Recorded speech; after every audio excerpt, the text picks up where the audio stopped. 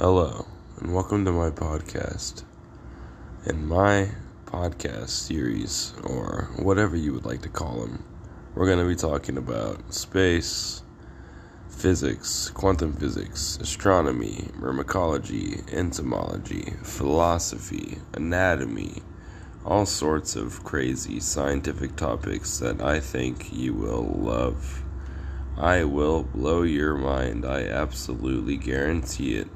I guarantee that after listening to one of my podcasts, you will think about things a little bit differently. That is my promise to you. And I am new to all of this podcast type of things. I've never done one before, but I'm going to give it a shot and see if people enjoy my content. I'm not sure. If there is a way to comment anything on my podcasts and leave some feedback, I would absolutely love it. I'm an open-minded individual, and I'm sure those of you who are listening to my podcast are open-minded individuals as well. So don't be shy and leave a comment. And the first thing that I want to talk about and share with all of you listening, if there is anybody listening, is something that I first read about when I was about 17 or so years old, and I first read about it.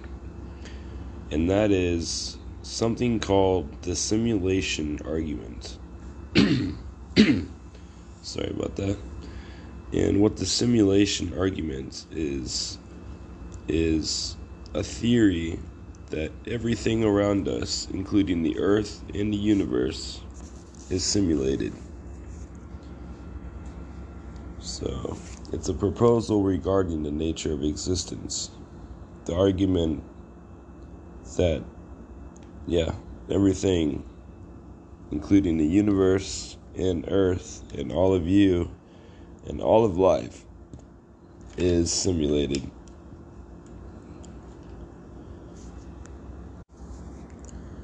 Now, I find this completely insane, and there are even movies based upon this theory. For example, The Matrix. There's a movie called The Matrix. I don't know if you've ever watched it, but that's a little bit different. The Matrix is about an alien civilization billions of years ahead of us, technologically speaking, built a simulation to keep our physical selves, our real selves, to use us as energy, pretty much, and fool us into thinking that the simulation is real. And that plays into real life, too. I haven't really thought about how I'm going to talk about this and how I'm going to piece it together. But, it's crazy. It's even been featured in science fiction movies. It's quite popular, actually. You just won't hear the average person talk about it, probably ever.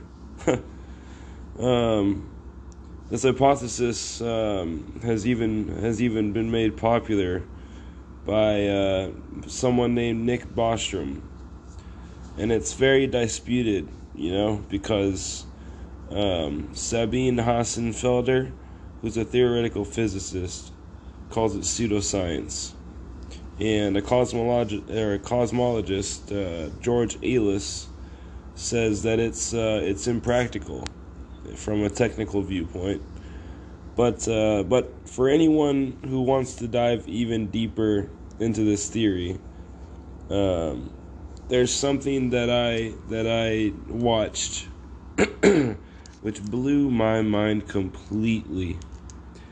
It's an experiment done in quantum physics.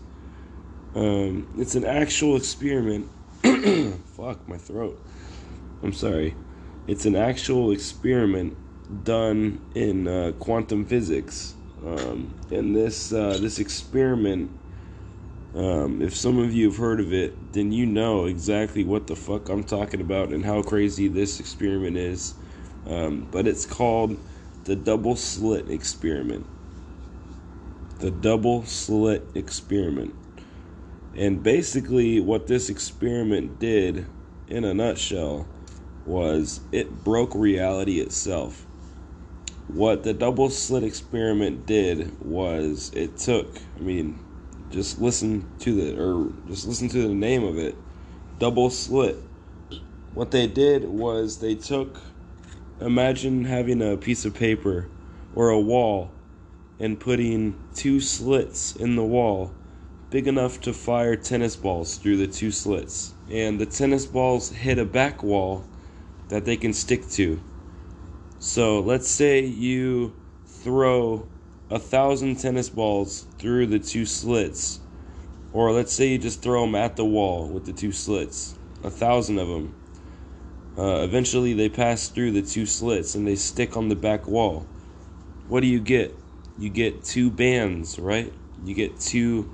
So if you look at the back wall at which they stick to, you should get two lines of tennis balls, because when they pass through the two slits, that's what they are, is two lines. So when they pass through the two slits and they stick to the back wall, you get two lines, correct?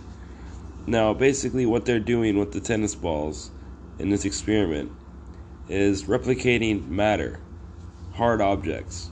Now, matter down to the atomic scale is basically atoms. They're replicating atoms, hard material. And then they took waves and they fired waves through two slits, and they wanted to see what you would get if you fired waves through two slits.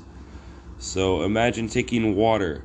You take water and you drop something into the water, and what you get is a ripple out of the object that you threw into the water. You get a ripple, right? Now, this ripple hits the two slits, and when it hits the two slits, it starts creating something called an interference pattern. Now, imagine you have a back wall, and these two waves, after they leave the two slits, it creates two waves, and they intersect with one another.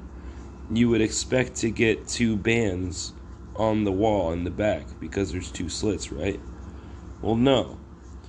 Since they are waves, they create something called an interference pattern, which is many bands, about 10 or so bands on the back wall, which is completely different from matter. So basically, the argument that they're trying to battle in this experiment is that waves and particles are different from one another. But what they found completely baffled them. It completely baffled the scientists who were doing this experiment. What they found was when you go down to the atomic scale and you fire electrons, that is tiny particles of matter, through the two slits, you should get, just like the tennis balls, large representations of matter. When you fire atomic matter through the two slits, you should get two bands on the back wall, correct? Nope. What you get is an interference pattern of many bands, just like the waves. So what that shows is that particles act like waves. Isn't that crazy? Now, this isn't even the craziest part. I'm getting there, guys. This proves that we are living in a simulation. This proves that there is something underlining the very fabric of reality, that based on observation, we change. So, what they did, they wanted to figure out how particles are creating an interference pattern when they should act like particles and create two slits. So they involved a measuring device into the wall, or next to the wall, that they're firing the electrons through. And when they did this, it broke reality itself.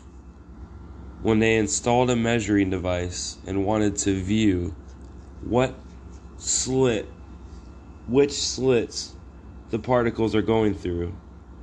The particles knew they were going to be observed, went back in time, and created two slits on the back wall instead of an interference pattern, as if they knew they were going to be watched, or as if they knew they were being watched. So what that shows is, based on observation, like our vision, using our sensory organs, our eyes, to view matter, we change how it behaves completely. So what's happening behind you, or behind anybody, whatever's not being observed, is in a state of superposition, which means that it is everything and anything all at the same time until you observe it. So if you ask me, this double slit experiment proves that we are living in some sort of simulation. So if you weren't following along what I was talking about, and it was kind of hard to follow, which I apologize. I tried to explain it good. Just look it up online. There's a video on YouTube called the double slit experiment. Double slit, SLIT, double slit experiment on YouTube. And there's a cartoon, which it's even simpler to understand. But that'll show you exactly what I'm talking about in simpler terms that you can follow. Now, I've had this conversation with people so many times about the simulation theory. I've talked to very intellectual people, very intelligent people who I've ran into on the streets, or just ran into at stores, or just I've had the pleasure of running into some very intelligent people, and you can kind of spot them. You know if someone's intelligent or not. So I have ran into very intelligent people and had this conversation about the simulation theory so many times. I have heard so many different sides of the story from other people and what they believe and stuff like that. And I feel like the simulation theory is one of the craziest theories that we have of reality, and one of the theories that has the most potential for being true. I really believe that, because another reason why this could be true is, if I ask you the question, why is there any subjects like math, science, physics, astronomy? Why are there subjects? Why is there math, science, physics, and astronomy and all that? If I were to ask you that question, what would be your answer? You might say, "Oh, because we want to learn. We want to figure out what the world's all about, or we want to figure out the world." And you are correct. What those subjects are for is figuring out the world around us as best as we can.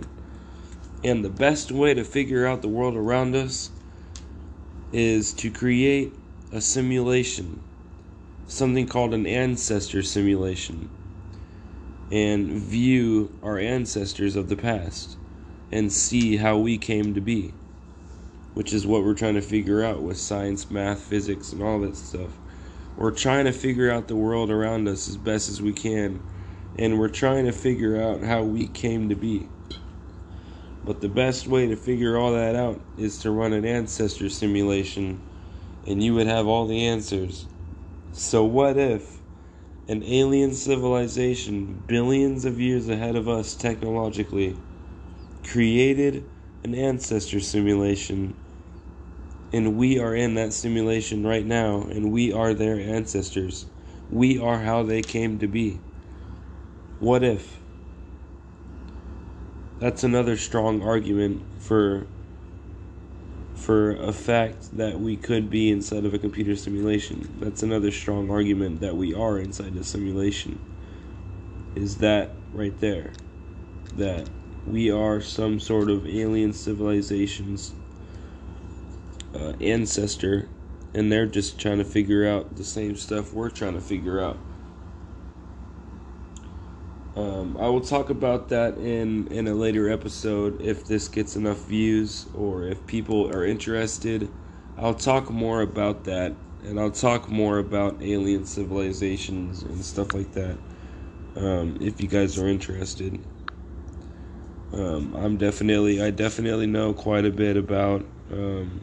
I can't say I know a lot about alien civilizations, but I've read a lot about what alien civilizations could look like, what it would be like if we met them, and a lot of other things related to alien technology and stuff like that. So I'll discuss that in a later episode.